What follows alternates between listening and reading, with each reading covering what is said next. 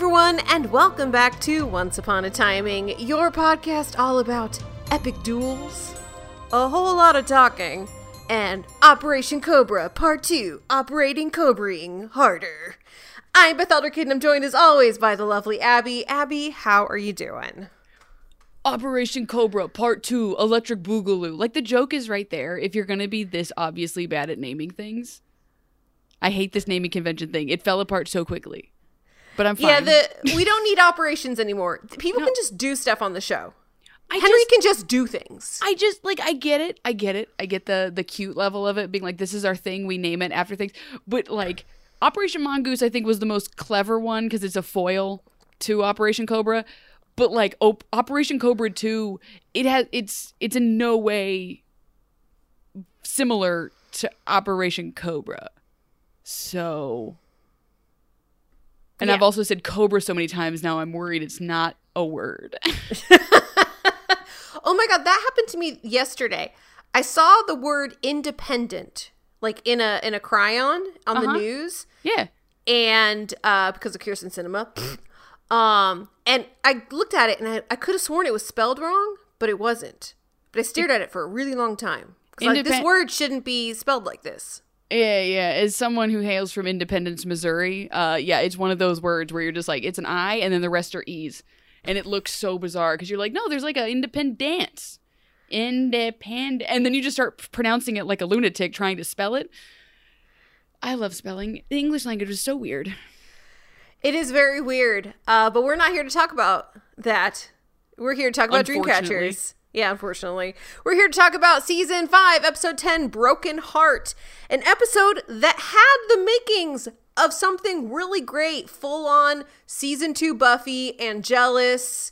You know, the evil Dark Hook has risen from the ashes. He is having an amazing time. This actor is living his best life. And yet, not even Colin O'Donoghue, with all the hair in front of his eyes, can save what is overall a pretty boring episode. Oh my God, there's so much talking. Like, so much talking, it got fan fiction-y. Like, I thought I was being explained the rules to the show the way that, like, an AO3 fan fiction would explain it to me, being like, no, these are the rules that are established, and this is why we can break all of them. They did it, like, 2 or 3 times in the episode, and it drove me bonkers.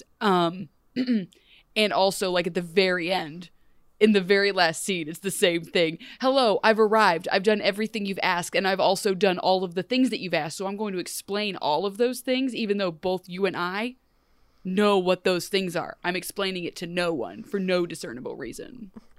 I mean, it kind of checks out that it feels fan fiction-y, because when I was searching this episode on Google, one of the first things that came up was something on Goodreads called Once Upon a Broken Heart. And I thought for sure this was a Once Upon a Time fan fiction about Dark Hook and Dark Emma going on a crime spree together. But instead, it's a 2021 book by Stephanie Garber. Has a very funny sounding premise. It's full-on fantasy erotica, so just like have at it. Everyone. Go have fun. Have a great time. But no, that is not the episode we are talking about. We are journeying into the journey of Dark Hook becoming Dark Hook. And I do want to give Colin O'Donoghue credit. He is having a lot of fun in this role, and he makes more of it than I think is on the page. Oh, yeah. Some of the stuff that they have him say is insane. And or boring, which is a weird... Yeah. Just some of the most boring nonsense you've ever heard. But he says it with his punk rock emo hair, and I guess it's fine. His punk rock emo hair and his hot outfits, because one of the first things he does when we are back in the Enchanted Forest, this is immediately after Hook has become the Dark One, the darkness has entered inside of his body. He has emerged in the woods in the giant hood, and Abby, as a present for you, one of the first things he does is, why am I dressed like a monk? This is stupid. And then he magically gives himself evil cleavage. It's great. Listen, and I would like to clarify, I don't have a problem with cloaks so much. It was just, it seemed, looking at it more this episode, it still seems like it was like framed with wire somehow, because it just seemed unnatural.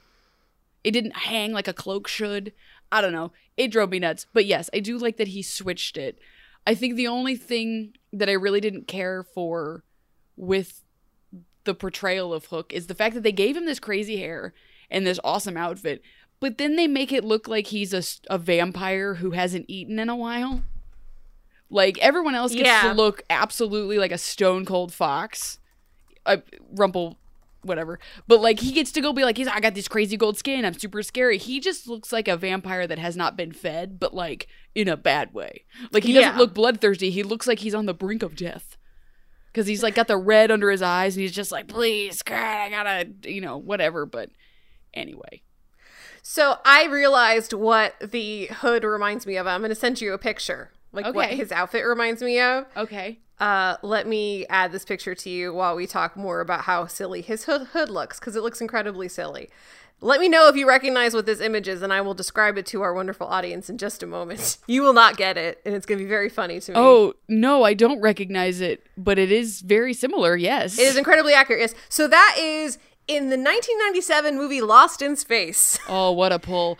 That's the Matt LeBlanc one? That's the Matt LeBlanc one. Absolutely. And basically what happens is there's an alternate reality where Dr. Smith is bitten by this, like, alien spider, and he turns into, like, a pregnant giant alien spider. This is a real thing in the movie.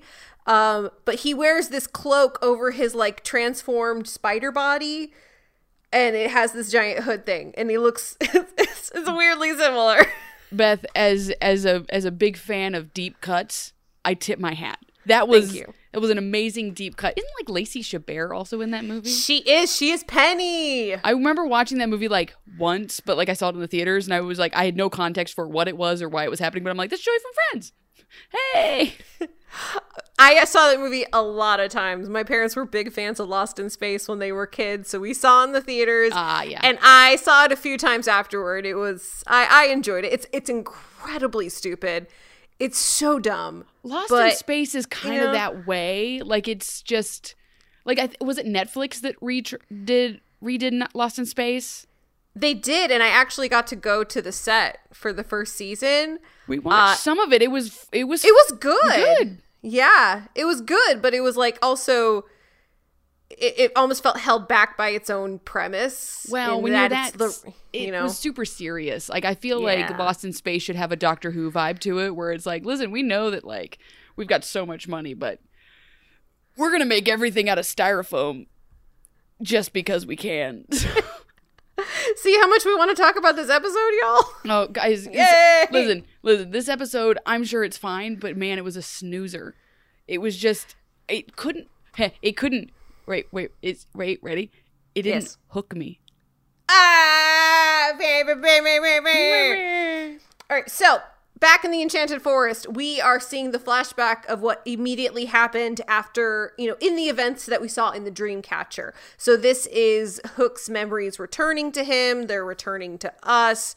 And Merida and her magic beer, ne'er to be found until the very end of the episode, when Merida is caught up in the storm, even though there's no reason for it. She's over in Dunbrock. I don't know how she got caught in without all her subjects. She didn't have Grumpy to warn her. Fair. Yeah. Grumpy wasn't there to warn. Where's Grumpy been in the past? Remember, like, all the dwarves came? Yeah, no, literally, like, the first, like, 3 or 4 episodes, we couldn't get the dwarves out of the scenes, and now they're just permagone. Yeah. What a weird way to front load it. Like, I was like, oh, I'm about to see the dwarves for the rest of my life, and now they're just gone. Confusing. Well, they'll be back eventually. Someone's got to warn us about a curse. Yeah. All right, well, Hook has changed into his gorgeous outfit. He is feeling great. And then all of a sudden, guys, Rumple's in the picture. Hook does not want to see him. This is not a happy reunion. But don't worry about it, because it's all a manifestation of his mind. In fact, this isn't actually Rumple at all. It is an embodiment of the Dark One, because there are all the Dark Ones in his head. They all live in harmony. It's like the Avatar. Oh, God. That would have been... I would have loved for them to have done more of an Avatar-like thing where they were switching around a bunch, because, like, just, like, learning the different lessons. I want to know more about the Dark Ones. Like, don't do this to me and then don't give me more information. I feel like I remember being disappointed about this. Like the next episode, we're like, oh, well, the Dark Ones are coming. We're gonna get a bunch of cool lore, and I feel like there's a memory blocked somewhere of me being wildly disappointed by what ends up happening. I just don't remember what it is. I just remember because I was here this last time. I was like, oh man, we're gonna learn all about the Dark Ones. We're gonna get so much lore drop. No lore drop. Yeah, because like you have all these different all these different people and boars from throughout history who have embodied this presence, and all of them clearly have different motivations and different personas and different ways of handling it, because every single Dark One we've met so far takes on the persona differently. Like, for example, Emma, she's just given up being a Dark One. She's like Dark One Light. She's like Diet Dark One. Yeah, she has the whole, like, they do...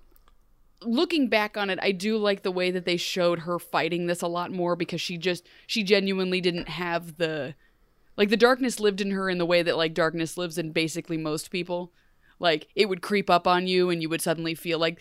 But, like, with Hook, he was barely holding himself together. Like, being in love with Emma, he had built, like, this, like, weird paper wall. Be like, no, darkness, I kept it back here. I've decided to be good because I'm in love with this blonde lady.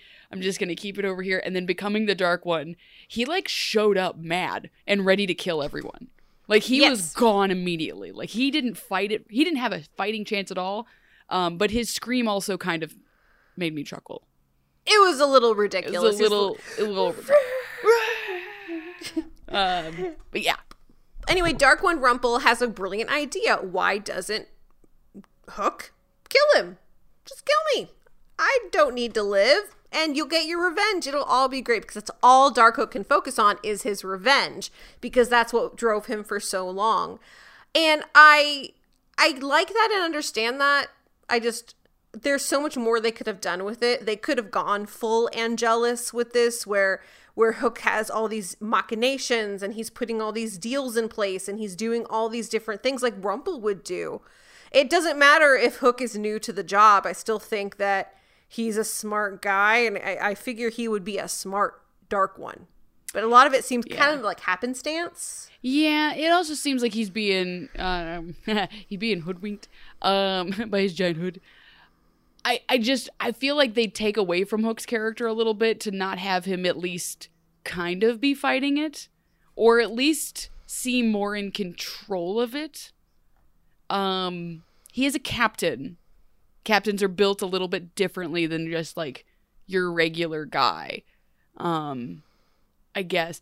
But you also have to remember that they have to do this to fuel and get a bunch of flashbacks randomly to be able to see Mila's face and say her name 4 episodes later. We need to be reminded. Also for this one too. And yes, but we also need to be reminded for this one because they have a little duel over that whole scenario. Yes. Well, while Hook has disappeared, everyone starts looking for him. People kind of realize it's the post. It's the afterglow of Emma turning Hook into a second Dark One. David's mad. Mary Margaret is understanding, and I think her argument is very good. I think her point of view is very good here. I just don't like the fact that she waffles so much from episode to episode. Like, she's mad sometimes, and then she's totally supportive other times. It's just what the scene needs her to do. Mm-hmm. She isn't consistent in how she feels, which is very weird for Mary Margaret for Snow White, because that was really a core drive of her character, was she was so constant in how she felt and how she responded to situations. She was very strong and self-assured. Because that's why Mary Margaret was such an interesting contrast, because Mary Margaret was so timid and a pushover. Right. And it's this version of Snow, I think Mary Margaret is the correct one, where she's going to be like, no, I get it. Like, it wasn't the choice that we would have made. She's still a little horrified by it, because it's like, okay, well, we split our hearts. That's a little different. Emma has unleashed an evil into this world that we've never known. But her boyfriend's still alive, so I guess it's fine. I love the track of like trying to the number of women that have tried to keep their men alive by turning them into monsters is hysterical to me. I don't think they were trying to make a really fun metaphor, but they did. So Oh yes, I cannot wait till we talk about the well scene where Belle is basically like, "You're fixed, so I don't want you anymore." Oh, Belle. Oh, like it's supposed to be like this good moment, but the more she talks, like The it's worse fine. it is. Yeah. It's fine when she starts. I'm like, cool, we're with you. And then she kept talking. I'm like, okay. You got to the right conclusion, but for the wrong reasons. You took the wrong direction to get there, lady. It's the answer's right, but the math yes, ain't mathin'. No, it is not. I don't understand. There were a lot of words that you wrote in here in this math equation that shouldn't be here, but then you somehow got the right answer. Who did you cheat off of? One point I want to make that's very annoying is apparently Merlin saw this coming and didn't tell anybody, because he's like, "Oh, of all the potential futures, this was the worst one." I don't know. I feel like the one where you died, that's the one you told everyone was the worst one. You didn't mention this one at all. Yeah, like, this is a problem with prophecy characters. You can be this lazy with them. Mm-hmm. Because Merlin would have at least hinted this, because that's the thing that just drives me crazy about like prophetic characters, where they spoon feed you all of the information, but they do it in weird Sphinxian riddles. So it's like, oh, that's what you mean. Like, if you would have sat down next to Emma and been like, "Don't do it, Emma. Don't do what? Don't pull the sword from the stone. You'll split hearts in two, and you know what I mean? Split hearts of two and bring back a monster of blue." What does that mean? Oh, it means you're going to turn Hark into a dark one. He's going to bring back Nimue. Oh my god. Yeah, and I lost my train of thought because this is all very silly. One random question. Okay. Because Merlin dies in this episode. His heart gets crushed. Darkhook crushes the heart. That's the big reveal. Woo! R.I.P. So how is he in the future? When's he in because the future? When he sees young Emma and tells her not to pull the sword from the stone, because that assumes that the sword has been put back into the stone, which is what Hook does in this episode. I think it's like a Back to the Future situation. I feel like he magicked himself forward to be like, "Hey, don't pull the sword." Like, he knows that there's a timeline in which she would need to do that, and so he travels to that timeline. Like, so he's like Bernard from season 4 of Westworld. Yeah, or like, yeah, just like a real bad Doctor Strange character, like it'd be like, there is one timeline in which this all works. I would have almost preferred him to do that more thing, being like, this is the way it has to be to correct everything, as opposed to being like, this is the worst possible thing that has ever happened to literally anyone. We can't let any of this happen ever. Yeah, you think if this was the worst outcome, which means he knew it was an outcome, as Emma was doing it, you think Hook, like, Merlin would have sat down next to her and been like, "Hey, Emma, BT dubs, I saw this. This was the worst future. And Hook's going to hate it, and he's going to dump you. And it's going to suck, so just don't do this." But he doesn't say anything because I don't think they'd written this into the story yet. No, and I do think that it would have been like a, hey, this happens because Hook sustains, maybe he doesn't know everything. Maybe it's a lot like Rumpel's prophetic sight that he doesn't have anymore. Or does, or I can't remember if they bring up ever again. Where it's only glimpses. Where it's just one of those, hey, maybe we should keep Hook away from sharp things. Because he's gonna get cut and it's gonna be a fatal wound. Because the whole time I'm realizing now that, like, the thing that bothered me about Merlin speaking in the episode where Hook, like, is almost dying is that he's just being like, "Oh yeah, no, he cut himself. That's or he's gonna die. Girl, he dead." Like, he knows. He's talking like he knows. Like, I thought it was a boring tone of speech. I think it's supposed to be a, yeah, he knows this is happening, and he's just like watching a car crash happen in real time that he cannot stop. But he had so long to prepare for the car accident. Like, put up a stop sign, man. Maybe literally he's like anything. He's in a golf cart, slowly heading toward the wall. No. Get out of the way. I can walk faster than you. No. All right. It's a mess. A mess. It is a mess. All right. Anyway, so Merlin is being like, guys, this sucks. We've got to do something. Hey, Lancelot, your mom is the Lady of the Lake. Do we know this? I don't know. I also was confused because I'm like, for some reason, I thought, I don't know. I was a little confused because I thought Nimue was the Lady of the Lake. That in my brain for some reason. But I think my brain was just mashing some things up. So I'm also confused by this. I don't know if this was just like a real casual lore drop or if this was something we knew before. I genuinely don't know. Yeah, I don't know. And I'm looking in the episode connections and I'm not seeing anything in there that indicates that this was something that was established before. But I mean, okay, cool. His mom is a Lady of the Lake. Why not? Sure. Apparently there's also a deleted scene where we see him get swallowed up in the smoke. But I guess they chose not to show that, probably for the reason being he wasn't actually in Storybrooke. Actually, where is he? Oh, he's just been drinking at Granny's. Yeah. We haven't seen him because he's decided he doesn't want to be a part of this. The Charmings have screwed him over too many times. He's done. Which I feel like is a real bummer that they weren't able to get the actor because they could have really followed through on the Arthur Guinevere situation. Because Guinevere is still an open-ended question mark of she's been brainwashed by this guy. And I honestly can't remember if we actually get a resolve on this or not. I hope we do, but I can't remember. I feel like we do because spoiler alert, earmuffs, Arthur dies. I think that comes at that moment because obviously like the perfect person who puffs the dust out of their hand, I think once they die, it gets released if I'm remembering. I vaguely remember this happening. But I vaguely remember a lot of weird things, so maybe I'm just wrong. A lot has happened since the last time we did this, including a global pandemic, so like it could be anything. I wish Lancelot would have been more involved in the Storybrooke timeline. I also now am wondering, all of the people from Arthur's kingdom that got brought over, how is Storybrooke's economy handling it? They all got pushed off into the woods to fend for themselves. They're fine. Oh, okay, that's fine. Could you imagine just like okay, well, we're here and we're all living in tents and eating these weird berries that grow in the woods. Just like everyone else is getting some beers at Granny's. Like, it's fine. We'll ignore the new people. It's whatever. There's not we're good. You'd think that there would be more, like, Storybrooke would have a better, like, incoming citizens plan.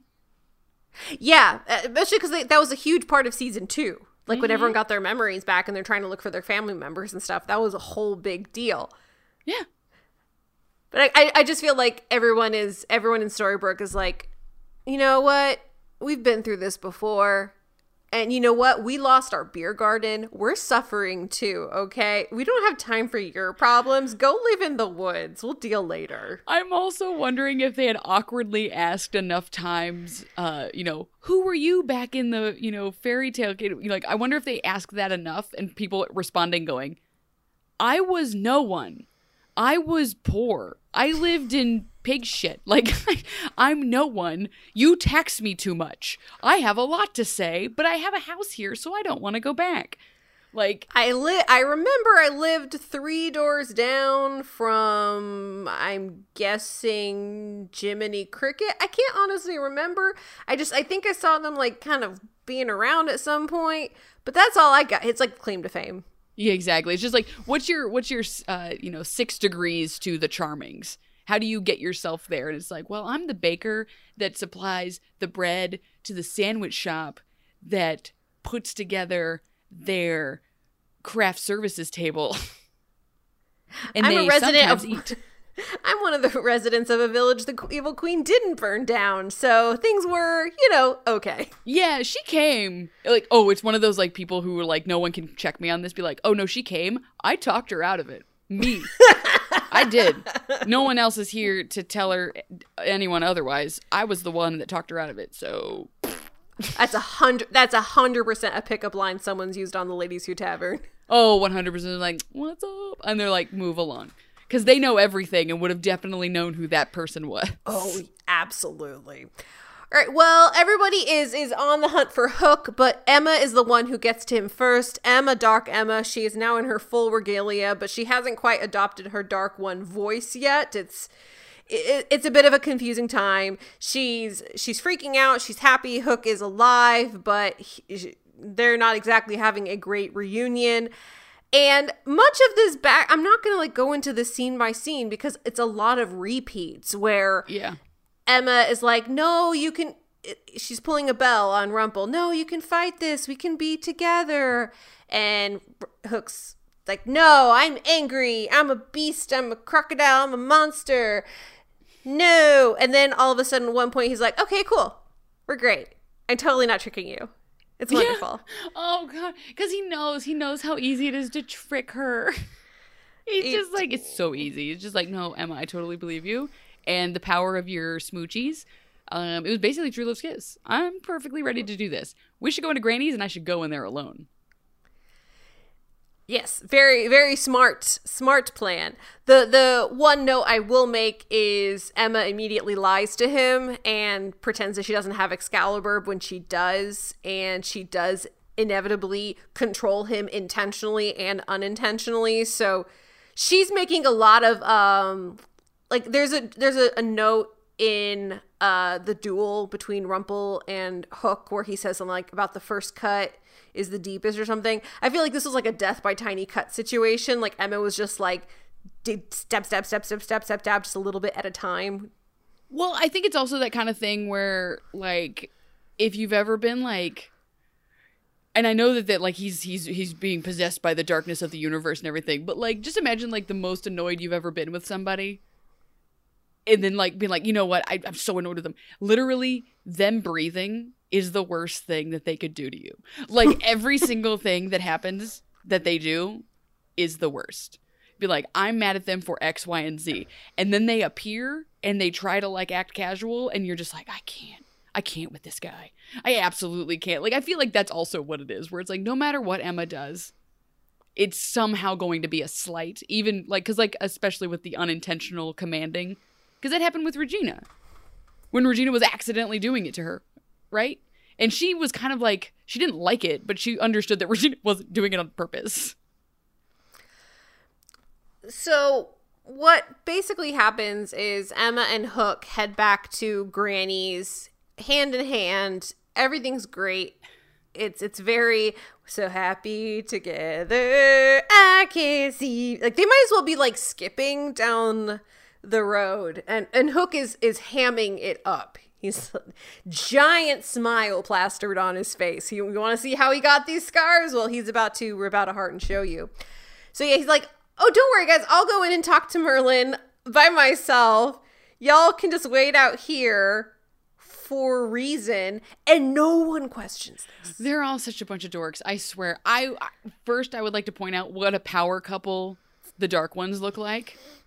Because Hook looks like he is going to go on stage, rip off his shirt, and shred on a guitar and scream into a microphone for 12 hours minimum. But Emma looks like she's the bass player in that band who everyone's in love with. You know what I mean? Just hair is slicked back, very serious in control, just all cheekbones and legs. And it's just she plays the bass and she just stands there while Hook's going crazy. Because Hook does look like the more chaotic one on purpose. Because Emma's dark version is supposed to be controlled. And Hook looks chaotic. And they just look like this power metal band situation that I really appreciated. And see, I really wanted an episode where they leaned into that. I think this needed one more episode. Yes. In fact, maybe we could have gotten rid of Magic Beer. I don't know. Whoa. Magic Beer. No, I draw the line. We can't get rid of that. It is crucial to the plot and development of the rest of the show, Beth, obviously. My apologies, of course. Well, we do need the Magic Beer later for reasons. For reasons. But no, I wanted them to be Sid and Nancy, Bonnie and Clyde, to have an episode where they're both together and they're trying to live their lives as Dark Ones and being this is fine. And maybe And maybe and Emma's like, well, we're gonna figure it out, we're gonna fix it. And Hook's just being like tempted by the darkness, and he's like trying to tempt Emma, and she's succumbing to it. And it's like, oh, it's so easy, and we can have whatever we want, we can be together forever, we can sail around the world, nothing can stop us. And then eventually Emma starts, through whatever circumstances, Emma realizes that it's a force that cannot be stopped, and it cannot be contained. Yeah. And it starts to hurt the people that she cares about. Maybe it comes after Henry, and then she's like, oh, only I can irreparably damage my son with dark magic. No one else can. I agree with you. I would love an episode where they test this a little bit, because timeline-wise, based on my math, Hook is turned into the Dark One, and then the Dark Curse is enacted, and we're all spent back to Storybrooke in about 17 minutes. Mm-hmm. Like, there's no time. I would have liked no. You guys believed in me. We should also believe in Hook. Hook, say that they should believe in you. You should believe in me. Like, just like a kid talking to Santa Claus. Just, or talking to like random adults at a party. Just like, say hello to your aunt you've never seen before. I would have liked that. More character development with Dark Hook and Dark Emma. Like, I don't know. I like what you were explaining. It kind of had like Emma tries to eat, pray, love with him, and he like just can't stop being drunk and ruining it. I'm just a little disappointed that at no point do we see Emma enjoying being the Dark One. It's always an obstacle. It's always a bad thing. And granted, for Rumple, it was, not the greatest thing, but he genuinely enjoyed having that power. He genuinely enjoyed making deals, even though when he was just a person, he was like a total coward, and that wasn't the kind of thing he did. The Dark One brought out something in him. And I kind of wish they had done the same for Emma, but I think they were so afraid of making a mistake with Emma and portraying her in a way they couldn't take back. Yeah. So they ended up just like overcorrecting by being like, no, she just hates it the whole time. They tried to give it to her a little bit in the Nimue episode. Like, because I think someone was like, did you like it? And she was kind of like, oh, I did a little. But like, she's immediately rejecting it. I agree with you. I think her character development should have been her slipping a little bit further into it. Mm-hmm. And I would have liked to watch, because of Emma, the way that she's characterized as being a very calculating, like a very cerebral person. That's a better word. She's a very cerebral person trying to think through things. I would have liked her logic out of being the Dark One. Being like, no. No, it feels amazing. This feels great. But it's not the person I am. I don't want this. I don't like the way that this, like, I live by a code. A man's code. Like Robin Hood. Like, just, I don't know. Just to have more, be like, no, I don't believe in this morally. Because there's the darkness, and then there's having the way that you view the world. And they keep kind of couching it in the whole, like, this is what a hero would do versus a villain.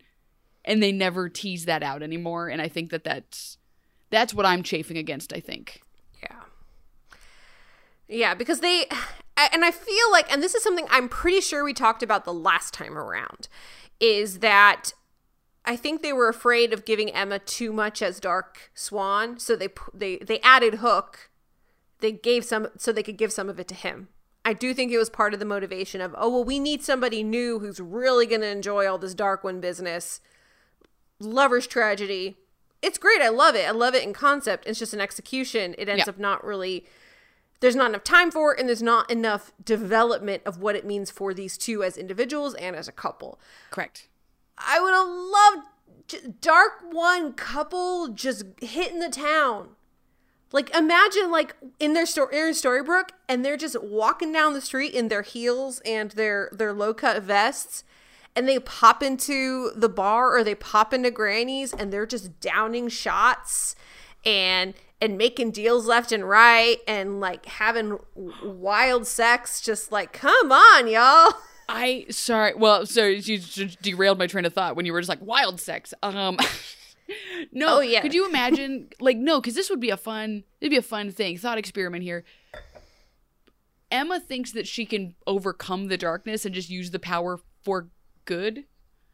And instead, she does the Liz Lemon going back to high school graduation thing where she thinks she's doing really well, but she's actually the bully.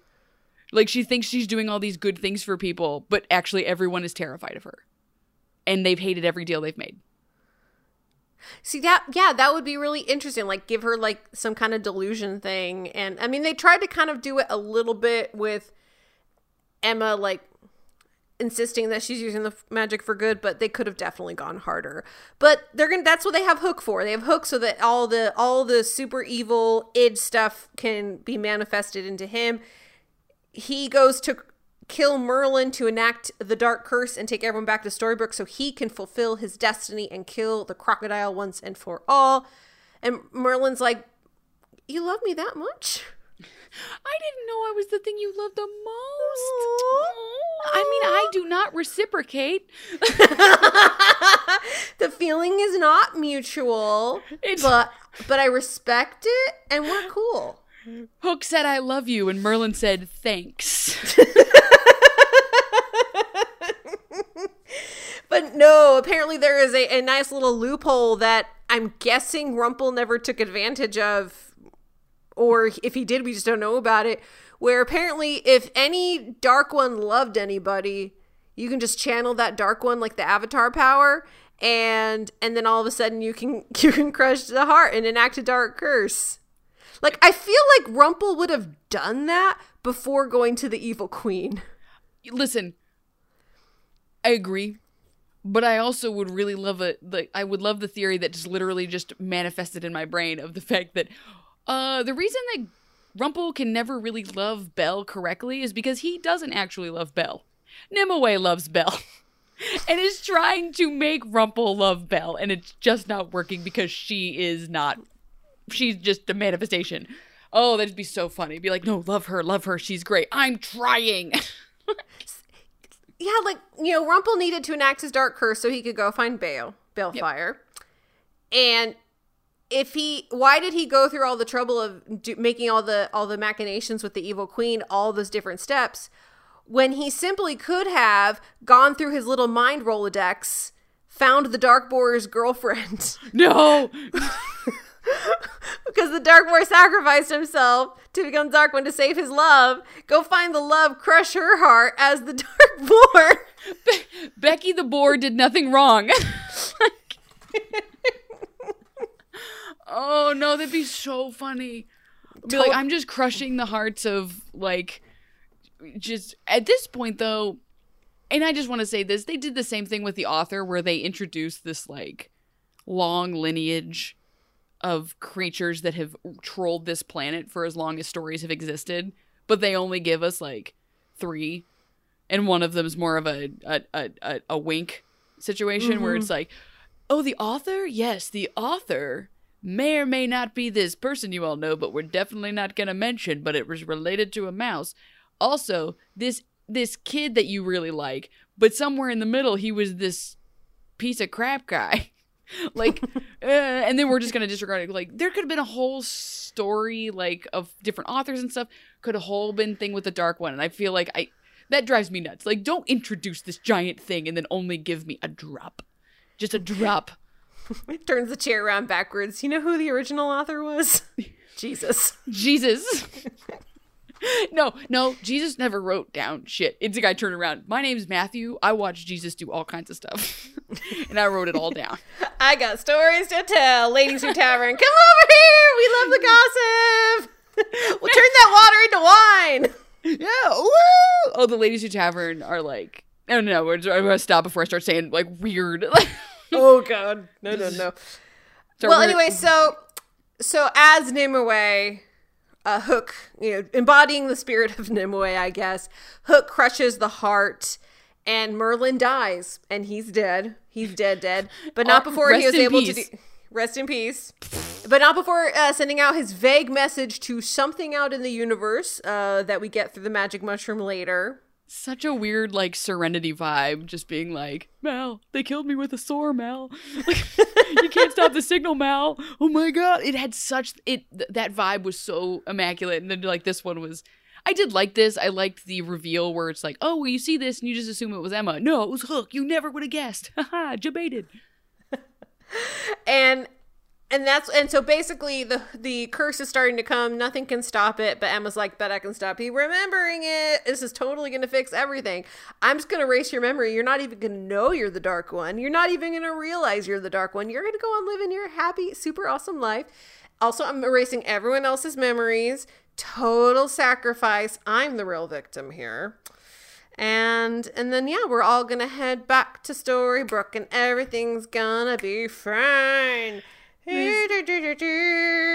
This whole episode was like just Homer in The Simpsons chasing the pig on the grill, and they're just trying to catch it, and he's just yelling, "It's still good, it's still good, it's still good," and he's just chasing it through everything, and finally Bart's just like, "Dad, it's gone." Like, that's a whole episode. Everything in this storyline is just Emma being like, "I can fix this. It's fine. It's fine. It's fine. Everything will be back. It'll be fine. It's fine. It's fine." It's like a dad having a stress attack on Christmas. "I'll fix this. It's fine." It's a lot of procrastination, hoping that the problem is going to solve itself before anyone figures it out. Yeah, and it's also like, did she just knock everybody out and then just like the magic sweep of just everyone is now unconscious on the floor in their garb, and they were all just standing out there. Like, that's so funny to me. And she's like, "A dream catcher. I will catch everybody's thing, and then I'm going to throw it in this pot, and it's going to work exactly the way I think that it's going to, because I thought about this for 15 milliseconds. Let's go." It all wrapped up. I'm not going to say neatly. Neatly's not the right word. Quickly is a better word. Yeah. Because it all happened like that. It wrapped up rapidly. Hey. So anyway, now we are back in Storybrooke. Emma is she's got some little bit of squid ink on her. Hook is awake. He and Zelena are about to make out right in front of her. That's what I was assuming was gonna happen. I was like, "Oh, here's our Sid and Nancy. Go for it, team." Listen, the first part of the wiki is just at Emma's home. Hook now endowed. Nice. Oh, with Dark One powers. Oh, okay. I gotta keep reading. So he's just immediately, like, after he gets his memories back, he's immediately different person. He's Dark Hook, fully committed. They cuff Emma, so she is magic cuffed. And they can't use the dream catchers, I guess. But they use it kind of. They take her memory. How much of her memory did they take?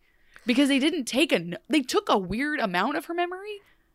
That was what I was wondering, because she seemed to remember everything up to the contents of her conversation with Hook, or up until that moment of realization where she's like, "I know." It's like he only removed the plan, but I feel like it would have been much more diabolical if he'd removed like everything and she was just a blank slate. How funny would that? He just removed everything, like right up until she sacrificed herself. Like, "Here, you want people to forget that you're the Dark One? Fine, I will." Or for me to forget that I'm the Dark One, I will make you forget you're Dark One. Like, Emma shows up to the sheriff's station with blonde hair and her red jacket. "Guys, what I miss?" Like, what's happening? So they basically they leave. He gets the sword. It's a whole thing. He then goes and, like, in the most extra way possible, challenges Gold to a duel. Yeah. Yeah. Oh, I forgot. The throwaway line in the past where Hook was like, "Also, the sword is in the stone." Like, that's why I got it. And then you see, like, Arthur standing there being like, "Why is the sword back in the stone, and why is it on my table? The hell is happening? What's that big cloud coming for me?" So they decide, he's like, "I will challenge you to a duel. Fisticuffs at dawn on my ship." First of all, Rumple never agreed to a duel on someone else's turf. It's supposed to be neutral ground. Let's get it together. So they're gonna duel because Hook is mad and he wants to fulfill his destiny of killing the crocodile. And Rumple has honor and is like, "I've got to defeat him on my terms, and like, I got to be a hero." Because, like, Emma later runs in and she's like, "We need squid ink. You can, like, stop him." And he's like, "First of all, I don't trust you. Second of all, a gentleman fights with honor. My father was Peter Pan. I've learned good form. It's fine. It's fine. I know how this works." Anyway, so he's decided, he's like, "I'm going to do this." Meanwhile, We're just gonna bump this Zelena stuff out of the way because it made me mad. So Please do. Zelena's mission is to then go find her child, you know, as a mother would. Again, I kept kind of grappling with this because I was just like, remember, the way that this child was brought into the world is not spectacular. So can't give us all the sympathy, but I was still grappling with it a little bit. But she goes in to like go into like the hospital, I guess, or whatever. And Regina's like, nope, I put magic around the baby. You will never touch this baby. Well, no, the baby's not even there. Oh, the baby's been taken out. The baby's just gone, but she's also just like, what are you doing? She's like, you will never see that baby. Like, Regina has gone like full stepmother again, but like the mean stepmother in the McDonald's parking lot, like shaking her keys, like just like, what are you doing? Why is she covered in Cheeto dust? Oh, is this your girlfriend?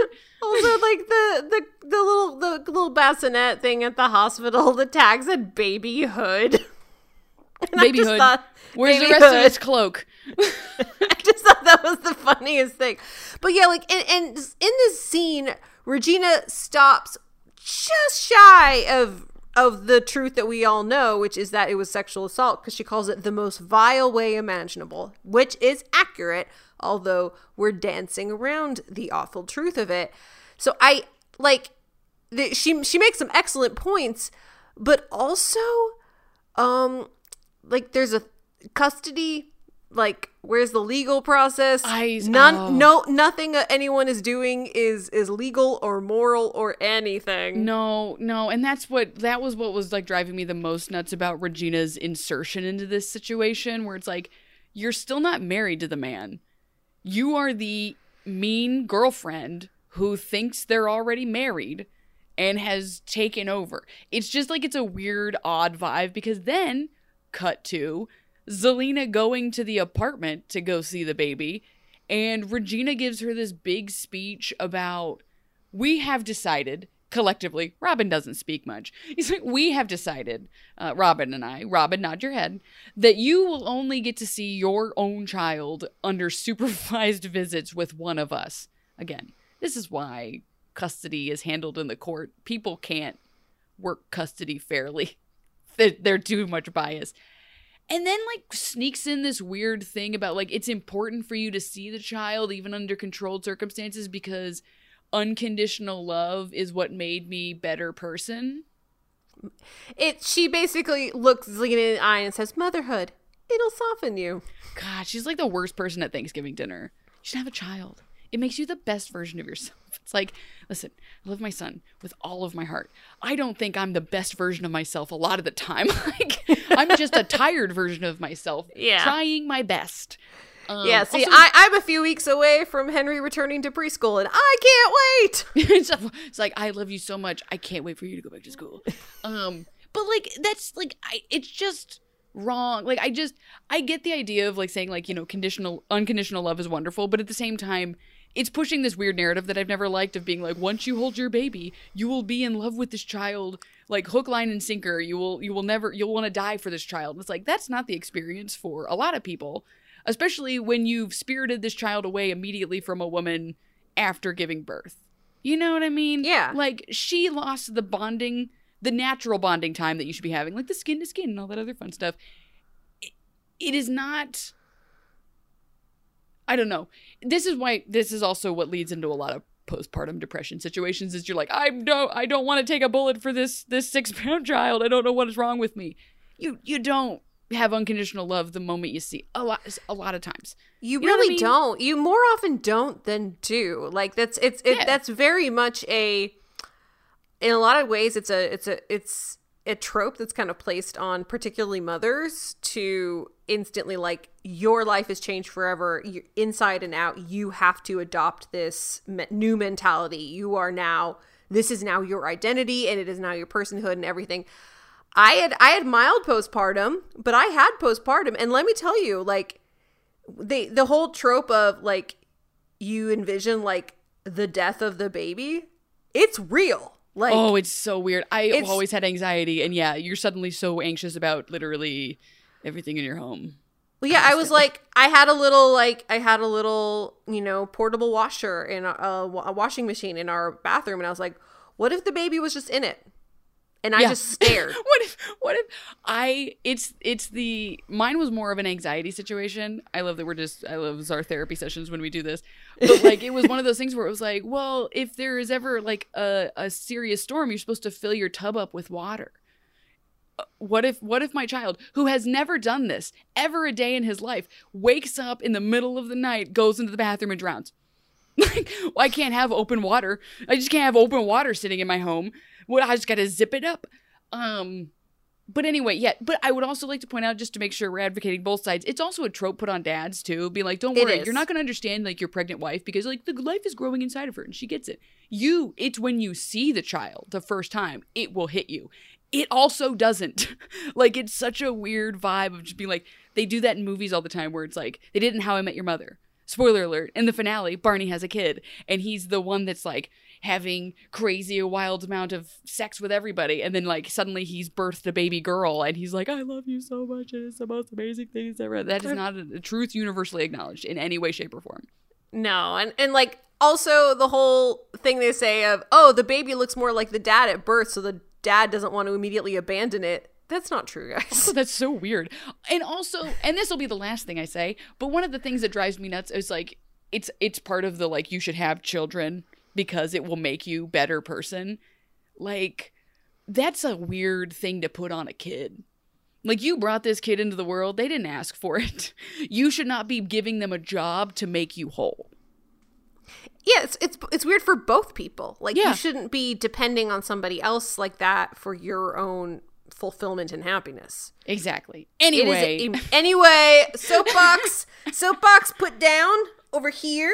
We'll bring it back later. Yeah, we're going to tuck that in the back here. Yeah, and now we're going to talk about how Regina asks Merida to keep an eye on Emma. And then Merida's just like, I'm going to shoot you. I'm going to stand here with my bow constantly pulled because this won't exhaust my arms at all. It's fine. This is a normal thing to be doing. And Emma's like, that won't even kill me. I don't understand. She's like, yeah, but it'll feel good if I get to do it. So just give me a reason. And then Hook sneaks up on her and she shoots him and he catches it next to his face. And I was like, nice. I liked that. That was a cool shot. I did chuckle a bit when Merida suggests sending an arrow to her knee because that's like about getting married. Also, big joke in Skyrim. Yeah. She's like, I was the dark one, and then I took an arrow to the knee. But yeah, no, I was like, Merida, you don't realize what you're doing. Oh, I've got a moaning baby over there. Oh, I'm sure he's fine.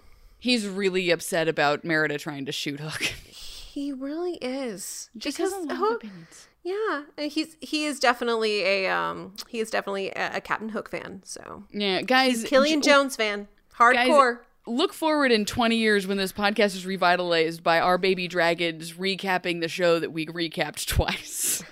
Or no, they're going to recap our podcast that recapped the show. Recap is to be like, guys, our moms are something else. We learned a lot about them being pregnant. Yes. On a number of episodes for reasons that are unclear. Should we say unhinged?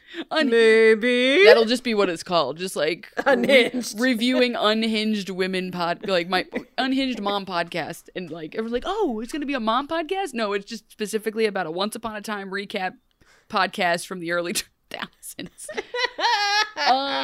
Anyway, Hook just mostly comes to taunt Emma. Mm-hmm. And is just like, haha, you don't remember what all the Dark Ones wanted. Haha, you're a dork. And then he goes to fight. Rumple. And it's kind of a sad fight. It's a pathetic fight. It has a very early Obi-Wan, Darth Vader episode 4 fight to it. Like, you're fighting. It definitely seemed like Hook didn't really want or care to win. Because I think he could have, like, done it a lot faster. Rumple he magicked away his limp, but, and which I wonder if it's going to come back or not. But, he's still an old man. He's very old. No, listen, like, they set that up knowing full well in every case every version of that story, Rumple dies. Rumple dies every single time because he is just a man going up against the Dark One with something to prove and a big sword. So, like, he was going to die. So, like, they kind of explain it away by Dark Hook being like, oh, which, by the way, I love that they always caption him. Like, I watch with closed captioning. It's always Dark Hook. It's never just Hook. It's always Dark Hook. He was just like, yeah, you'll always remember the time you were bested by, you know, Captain Hook. It was always a very Jack Sparrow getting away moment. Because apparently all he needed was the blood of a man who's been to hell and back, which I have opinions on, but whatever. But now he's also, minus his sword, the sword that can control the Dark One being him. Like, doesn't seem like a very smart long-term plan from Dark Hook. It doesn't. And I think it does lend credence to Emma keeps talking about how he's being controlled by, like, the other voices and stuff. And I feel like that's true. I get that. Again, I don't like it for Hook's characterization. I think he is a stronger person than that. I think that they're making it seem like Emma is a fortress kind of person when she is, but and then it seems like they're portraying Hook as very weak-willed, which I don't care for. And also, we never saw this with Rumple. Mm-mm. Like, Rumple was never battling the voices of the previous Dark Ones. We never saw him faced with those literal demons of his ancestral past. Yeah. So the fact that that's such a huge plot point now when it hasn't been before, yeah, it does come across as making Hook seem very weak. And yeah. I also do think that the making Rumple be the voice in their heads, I get it story-wise for Once Upon a Time of, it's a face that we recognize, but there's no way it's not Nimue every single time. Like some sort of automated voice message when a Dark One appears in the Terminator goo. They're like, hello, I am Nimue. You are now the darkest power in the universe. Let me walk you through the training montage. And they have to go through like a escape room until they get out and they become the actual Dark One. Because Nimue is not letting anybody out into the world that isn't a full-fledged Dark One. Right? Yeah. Like, she's not letting out... Emma would have never left that little forest until she was fully prepared to be the Dark One. Mm-hmm. Anyway, that was my little gripe about that.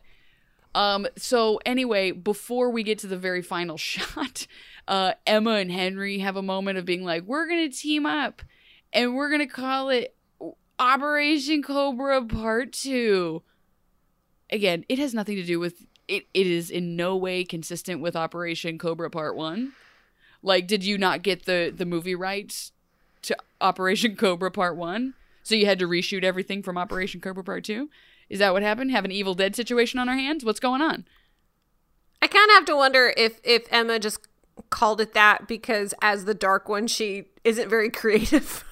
No, which sucks. I feel like as the Dark One, you should be inherently pretty creative because you have to think of deals that trick people. Like she you need also to have makes dream catchers. She's got crafts. She's crafting. She's like, she doesn't have a way with words, but man, she can make. Don't let that bitch put a friendship bracelet on you. You'll die. You'll straight up die. So they're gonna do that, and it's just like, yay, it's gonna be amazing. And Hook's like, I won. I'm gonna go meet Belle by the wishing well because that's how I will tell her that I survived. And she's like, cool, you survived. I need to go. You're fine and you're fixed and you're clearly a hero now. Everything you've done is better now. But, like, I need to do this for me. I need to go backpack through Italy for a while to find myself. Yeah, I think this could have been cut down so much because the main gist of it is good. You've made a lot of progress. I am so happy for you and I'm so proud of you. But now it's my turn and I can't go back. We can't go back to how things were. There you go. Case closed. She's out the door. But instead, she goes on this giant long monologue about how hard she worked to fix him. And now he's fixed. And so she doesn't have anything to do. Yeah, like her actual reasoning was basically, she'd already basically walked away before he almost died. And she was basically trying to make sure that he lived mostly out of function. Like it was just like I'm the only one that cares, and I'm not going to let him die alone. I want to make sure he survives. Like, I hate the man, but, like, I don't want him to die. But now he's back, and she's nursed him back to health, and so now she gets to continue to be gone. Like, it's just like, listen, I wasn't doing this to cultivate a loving relationship with you. I was doing this out of, like, a care. I care for you. But what we had is gone. Like, you were not going to be my boyfriend at the end of this, or new, like, they're divorced. They're separated. I think they're separated. They're married. They're separated. It's like, listen, we're not moving back in together into that weird house on the hill. We're not gonna do it. I don't care what house you found on your walk. Yeah, you're right. It should have just been like a couple of lines, like a cool walkaway line. It should just be like, no, I'm so super pumped that you're alive. I'm glad that you're a hero now. Boy, we're really fast and loose with what a hero is. Damn. And yeah, she just says too much. So too much. But she goes to go find herself because Rumple's now fixed and she must go find another broken soul to fix. Yay. And then we get to the final scene. Oh, no, not the final scene. Basically, they go and they steal some stuff from Rumple. It doesn't matter. A bunch of, like, hand waving, and we all get our memories back, okay? Like, we get our memories back, and Emma just goes, oh, no, I know what he's planning to do. And they cut to what he was planning to do. What's he planning to do? Well, Beth, he first of all has to make sure that we understand why this is different than the Fury situation. Because the Fury can only operate when Mars is retrograde and the full moon is directly above it, like this whole thing. But in the dawn of the age of Aquarius, of course. Exactly. It's obviously just everything. But that's Furies. They have all kinds of rules. Not us Dark Ones. We can do anything we want anyway. So we are going to open this hell's mouth all by ourselves with the blood of a man who's been to hell and back. And here comes a single boat. We've opened the hell's mouth and a single boat shows up, not a bunch of boats yet. And it's Nimue. And she's like, again, this is the fan fiction-y over explanation moment, number 3, I think, where she's like, yes, it is me, Nimue. I have arrived just as you planned, because that's what we all planned. It's me in the flesh, not just a projection of yours. I'm here for real. I've come from hell, and I've brought all my friends with me, and we're just gonna go crazy, because this is the plan. It's like, she's talked for so long to a person who understood the plan. Yes, a person who understood the plan and a manifestation. Yep, and we who already knows the plan. And we are here to destroy light magic. Hooray! And that was why this episode in German was called All the Dark Ones. All the Dark Ones. Or really giving it away at the end. Or as it is actually in German, All die Dunklen. What? It's what? All die Dunklen. In German. That's what... Hold on. Apparently Dark Ones is Dunklen. Like Dunklin Donuts. Dunklin, yeah. No, you're right. All die Dunklin. All die Dunklin. All die Dunklin. You gotta say it in like a Boston accent. All die Dunklin. I can't say a Boston accent. I was gonna say, I don't even know what that was. German words in a Boston accent. As someone who speaks a very minuscule amount of German, now I'm going to be walking around the house trying to figure out how to do it German words in a Boston accent.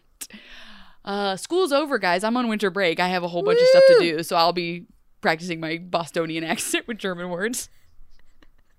But in the meantime, as Abby practices that multi-layered skill, this has been Season 5, Episode 10, Broken Heart, All die Dunklin.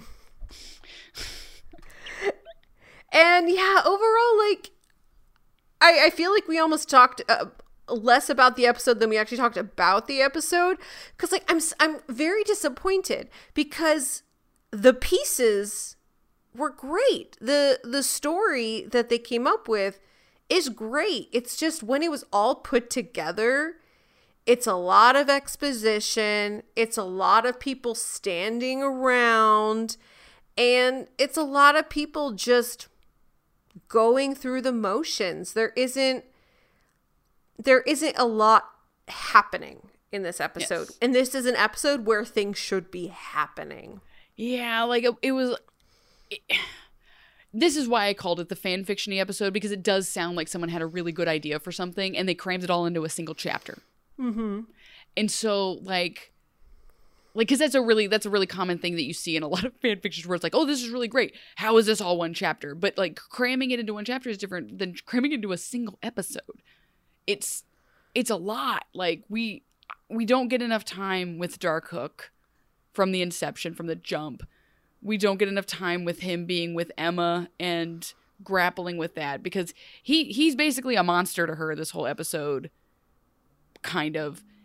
And she just doesn't have a grasp on it. I don't like that the moment he becomes a Dark One, she kind of regresses to the mean.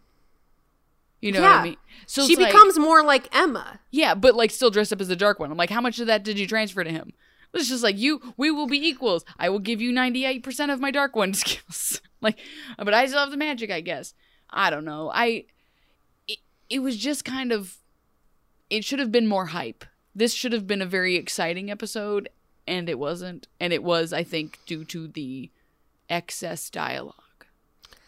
I think this needed to be more show, don't tell. We needed to see more of Hook, and like I said, maybe even Dark Emma getting into wacky Dark One shenanigans. Like, show them, like, making deals, trying to make deals with Hopper. Show them, like, doing all these different, you know, talking to Granny. She hits him with a crossbow. It does nothing. Like, give them a way to showcase what the intoxication of being a Dark One and what that can do to you, and then have Emma ultimately reject it as Hook is embracing it. I do find it interesting that I'm noticing that they're trying to do two different things. They're trying to wind down the current storyline by getting to the main event final Marvel battle, but also like slowly dripping in the next one. Mm-hmm. Like, hey, remember the boats? Remember how we got there? Remember what we did? Because guess what's happening in an episode or two? And it's like, that's interesting, because usually it's just sort of like, it's this, and then it's this. So I think that's interesting, but I think that it's not working as well as it should. Yeah. I wish it worked better and it would be a little bit more seamless, but it's not seamless. It's very... That said, every time that they mention things related to the underworld, I feel like I'm Leonardo DiCaprio in that meme where he's pointing. He's like, yeah, because it just reminds me of that feeling of when we were originally talking about it and hypothesizing that this could happen, and then it did, and we freaked the F out. We were so excited, and those poor sweet summer children, they were so excited. We were so, like, I remember how excited we were. Like, I remember coming back up after that podcast, I'm like, I'm so excited. Like, this is the best plan that we've ever had ever. And then it's like, I just cut to us being like, oh, okay. Because I think that first promo picture came out right around this time, maybe. Mm-hmm. Like, it was like, oh, we're, like, I'll have to look up what the actual timeline of when stuff started trickling out. Because you can see it. It's so funny. You can see it on real time in Reddit. If you start searching for stuff, it'll be like 7 years ago, and you'll see some posts of people speculating when some of this stuff will start happening. It's hysterical. Like, it's going to the Wayback Machine and experiencing some of that stuff. It's like, you almost want to respond and be like, hey, it's me from the future. Bad news. Like, someone shared a long time ago, and I think about this, like, I don't know why I think about it as much as I do, but it was like a discussion board from 1998 about, like, the first Game of Thrones book. And someone was just like, oh my god, I can't wait till they flesh out what happens with Riken and his direwolf. And it was just like, hello, it's me from the future. I have terrible news. Like, you will never find out. And when you do find out, it will not be from this man, and it won't be in a book. I have no idea how to explain that to you in a pre-Y2K fashion. Oh, anyway. Yeah. Also, buy Apple stock. You won't regret it. Buy Apple stock, yeah. But quick. They'll be like, what's that? And you'll be like, oh, I mean Macintosh.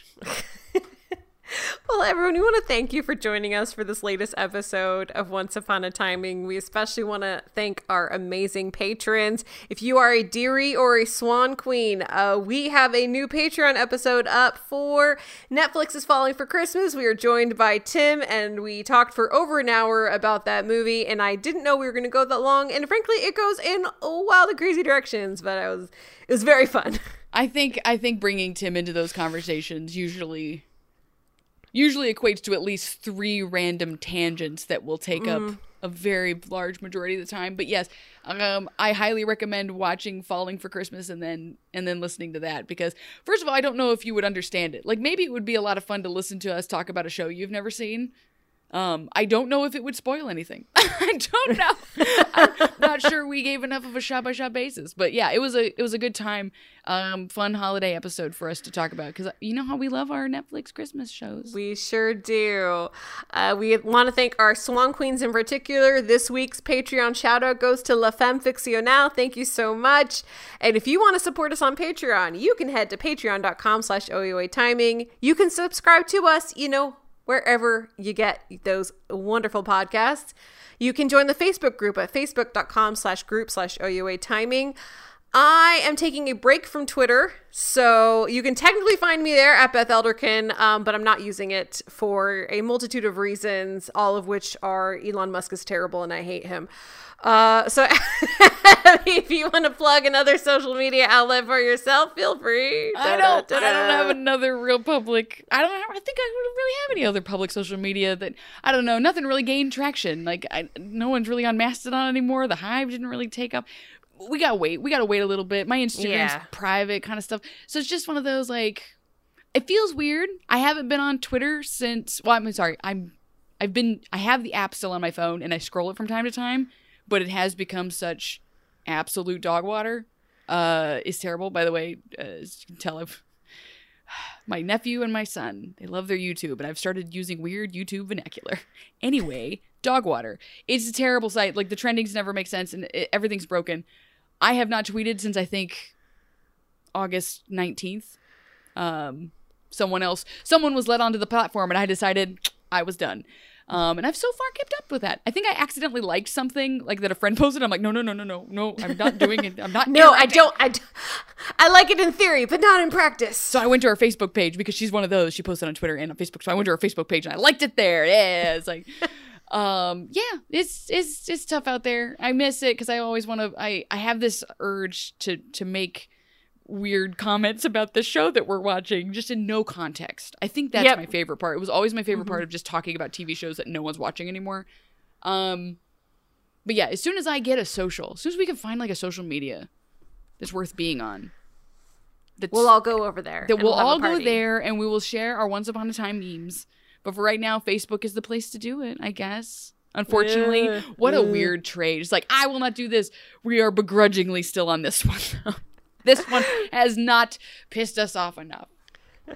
Well, thank you everybody for joining us and sticking with us. And we can't wait for the next episode, season 5, episode 11. So Abby, we will see you next week. See you next week.